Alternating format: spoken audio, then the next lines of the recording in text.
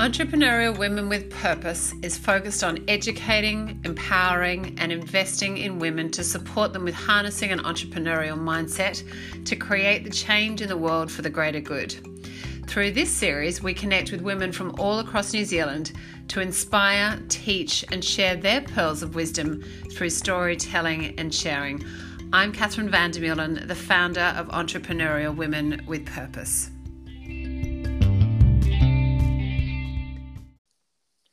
Welcome to Entrepreneurial Women with Purpose. I'm Catherine van der Meulen, and joining me today is Deborah Crow, founder of Usefully. How are you, Deborah? No, kia ora. I'm well, thank you. And so tell us, who is Deborah Crow? Right. Well, I'll just start with my pepeha, because that's what I'm learning to do recently. So, ko takatimu toko ngā pai moanga, ko oriti toko awa. No Winton, Southland aho, ko Pakeha toko iwi. No Airani oko tipuna, ko Deborah Crow toko ingawa. So I'm Deborah Crow. I grew up on a farm in Southland and by the river Ariti. The Takatimu mountain ranges are the ones that I looked out on growing up. And the other thing in there is all my ancestors have come over from Ireland. So I'm a fifth generation New Zealander and very much of the land. So all my ancestry here in New Zealand have been farmers, and all the ancestors who came out from Ireland were of the land from there. So that's very much a part of who I am. And so tell us about your call to adventure to launch Usefully. Well, that's sort of been a long meandering journey that's ended me up there. And actually one of your earlier people that you interviewed, Bernadette Casey, is one of the co-founders with Usefully, along with Peter Thompson. And Usefully has evolved out of the work that the Formery have done. So the Formery have been involved in, I guess, sustainable textile management for quite some time. And then Usefully has come about because we realised that we really needed to take a systems approach to the very, I guess, large problem of textile waste in particular, and not just the waste, but the whole textile production system. So stepping back a little, I guess, earlier in terms of my own journey and how I ended up there, after I left school, I went and did an engineering degree. I always actually wanted to do fashion, but in my school days, I was denied the right to do my clothing and sewing because I had to go and do maths and languages. So anyway, I ended up doing an engineering degree, and it didn't take me long in that environment to realise that really I was a systems person. I loved systems engineering, and I really wasn't a very detailed person. And then after that, I found myself working in telecom, which is now Spark here in New Zealand. And through that, I guess I developed my project management and sort of technology and IT skills. And then I went overseas for a while, as we do. And while I was overseas, I stumbled across a man called John P. Milton, who's the founder of The Way of Nature. And while I was there, I managed to do a beautiful retreat with him. And it really, I guess, connected me into the natural environment in a way that, while it was sort of quite natural for me, but it gave me permission to connect with the environment in a way that I'd never really felt before. And I came out of that knowing that, you know, no matter what my work was, that it really needed to be in service for the benefit of all beings and for our planet and for our environment. And then it's fair to say it's taken me quite a while to navigate my way into a role where that is really the case. So I ended up going back and doing a fashion degree because that was one of the loves that I always had. But simultaneously, I found myself in a technology entrepreneur startup world where that's where I first met Peter, who's also one of the co-founders of Usefully, and he worked for us there in a software development role. And I joked that company was called Run the Red, and I joked that we taught New Zealanders how to text. So we started that back in like 1999. And I really enjoyed that journey, and I learned a lot, but I found it it didn't really meet my environmental service needs, you might say. So I sort of felt this internal disconnect. And then we were fortunate enough that that business did do reasonably well, and we sold that back in 2014. And out of that, I found myself, I guess, just doing a bit of mentoring, a bit of business advisory work. And that led me into another startup area in anti-money laundering, of all things. And it was while I was doing that that I began to realise a lot more about how the whole finance system works and commerce, and that actually if we're to achieve our desires as far as benefits for the planet and for all beings, we really need to rethink our whole capitalist system. I think its day has come, and we need to look at what is a new paradigm for all of these things. And so now I kind of had environmental on one hand, I had technical enablement on another hand, I had this interest in the textile and fashion industry, and then I had this whole new sort of awakening around the commercial ecosystem and how it really isn't serving us. And it was around that time that I moved, the anti-money laundering startup didn't work out for us. So I sort of was finding myself with, what do I do next? And it was around about that time that Peter and Bernadette had returned back from overseas, and they'd got in touch to see if I could help them out and bounce a few ideas around as far as what they were now doing.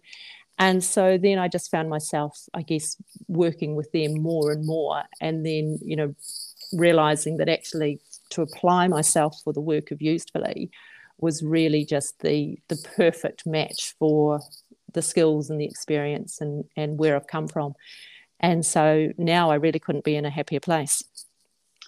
You said something before around giving yourself the permission to connect with nature. Can you share a little bit more about that experience?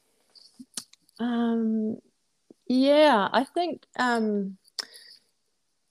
think it was like, for me, even growing up as a kid and on the farm, I'd always felt a very strong connection to nature, and that for me, God is represented through nature and through the natural environment. And yet that wasn't really, I guess, what was the messaging that I was getting from our external parties, particularly being brought up in a very strong Catholic environment.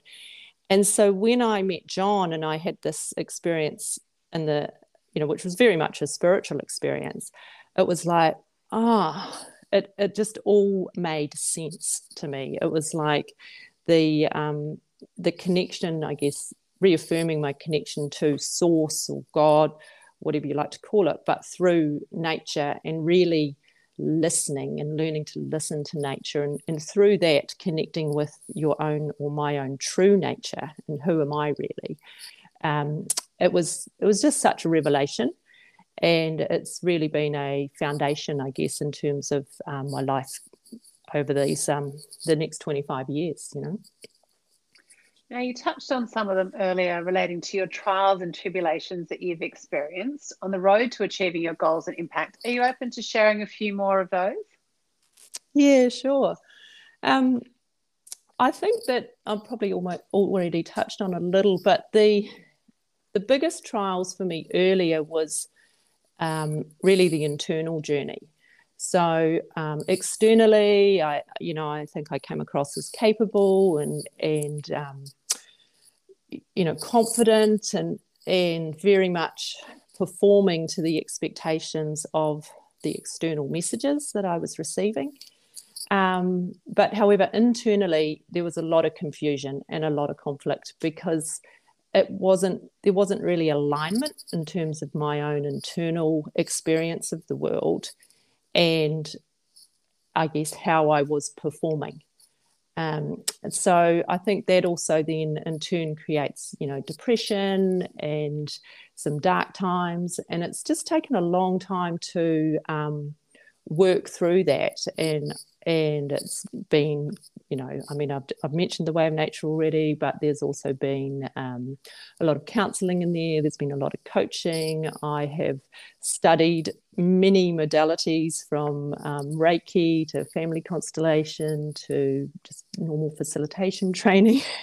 in order to, I guess, reconcile that for me. And now I feel like at this stage in my life, I'm now a lot more integrated. So that challenge isn't there so much now. But the other side, I think, just from a pure, more business, doing our work, the challenges are more around education and awareness of the issues of things like funding.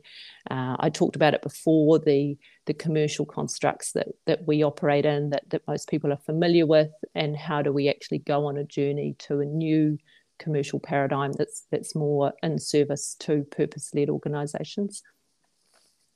Wow. And so bravery and courage are two leading traits of entrepreneurs. How have they played a part in your experiences? Yeah, that's an interesting question. I was reflecting on that, and that they were never things I really had a lot of problem with. For whatever reason, I love nothing better than some whitewater kayaking and going over waterfalls and doing challenging things and being in the outdoors. And so bravery itself, I've never been frightened to stand up or say my bit, so to speak. So that one I haven't really had much of a problem with, and neither with courage. Although what I would say was that I've come to learn that in there's a system of the Chinese 5 element systems, and they talk about emotional traits. And one of the thing that goes with courage is actually sadness and grief. And so in order to be courageous, we also have to recognize and overcome whatever sadness or grief that we might also be carrying with us. And so it was really probably my late 30s and 40s where I then actually had quite a few miscarriages, and that brought a lot of grief into my system.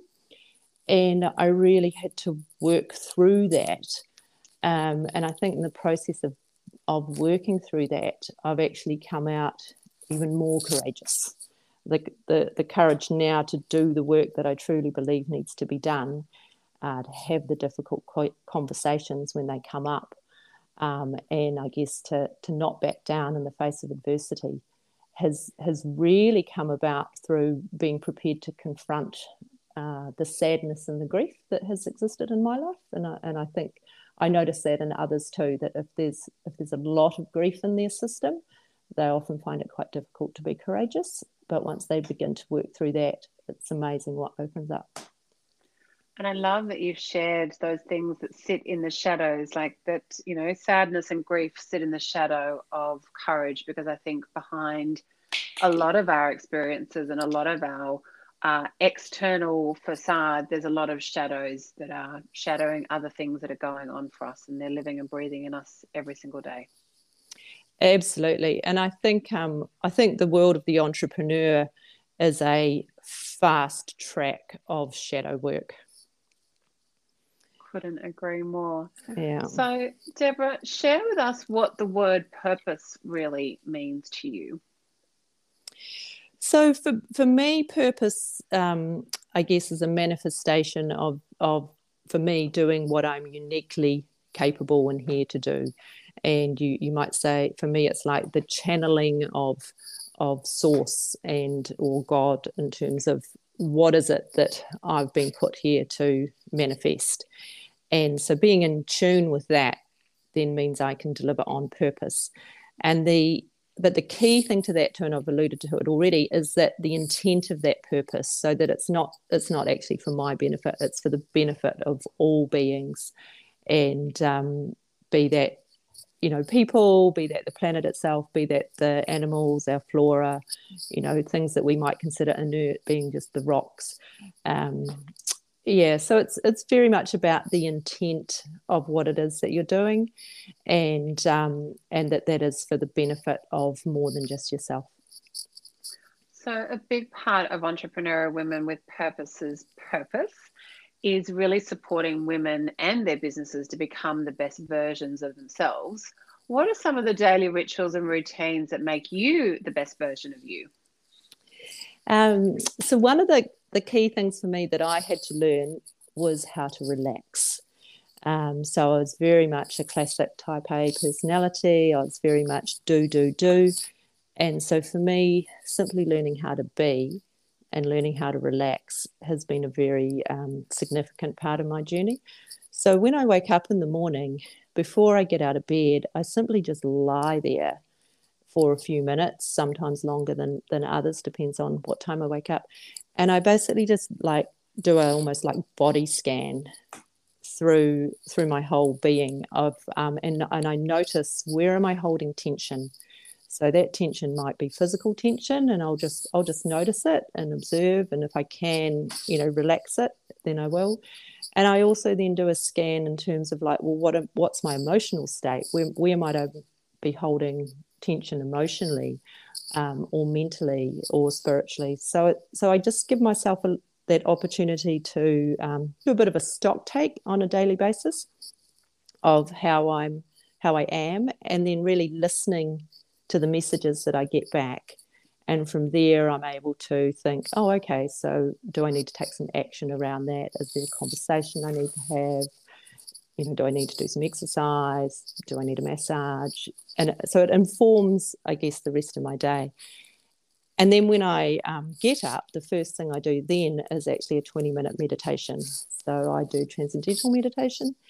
And I just find that daily practice of that meditation really just settles me in a way that then allows me to get on with the day and just, I guess, in terms of whatever that day shows up for.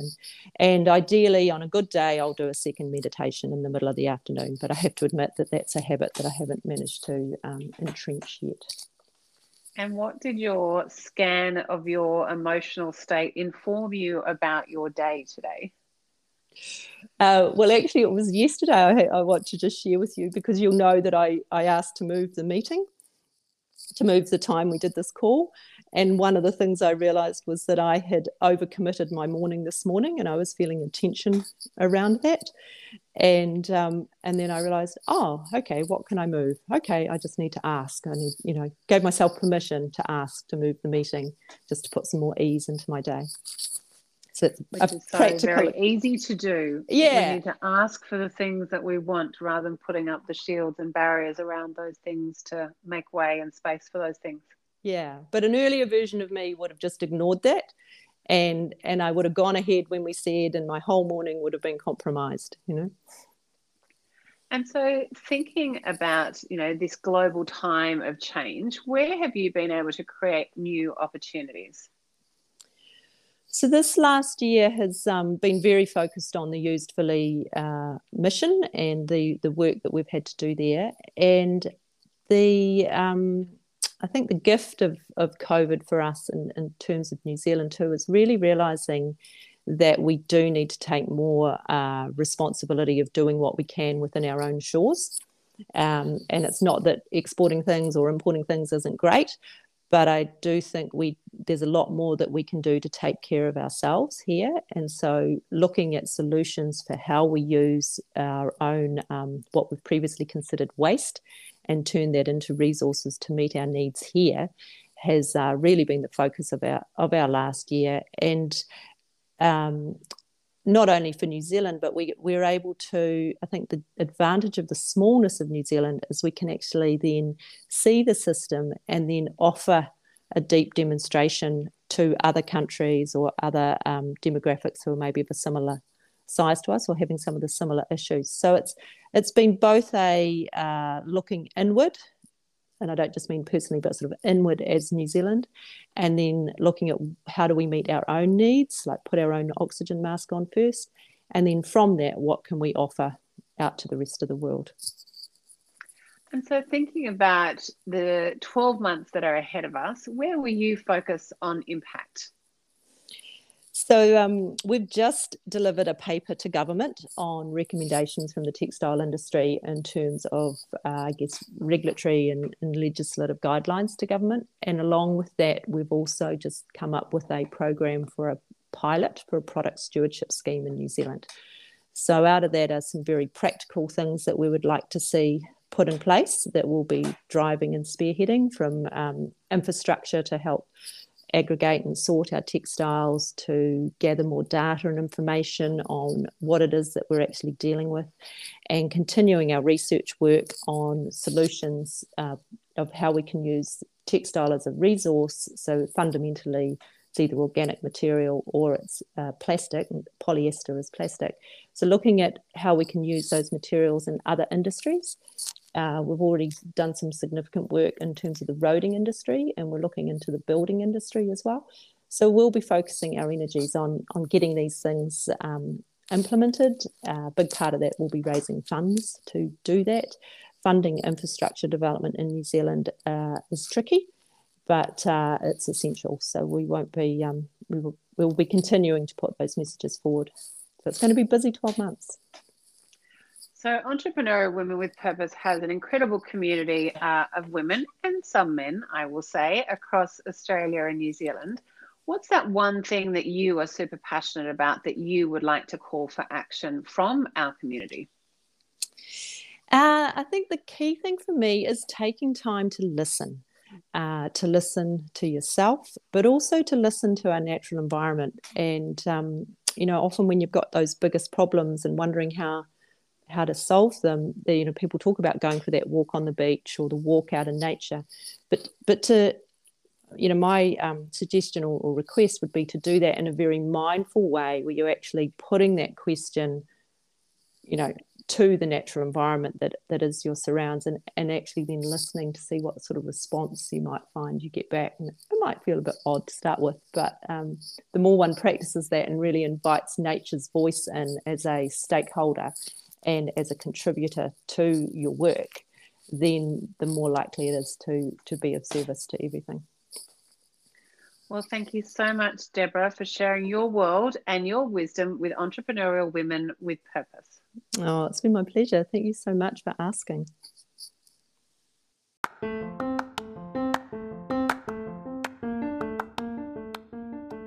Toitū Envirocare is an important and valued partner for Entrepreneurial Women with Purpose in our collective approach to New Zealand being carbon zero by 2030.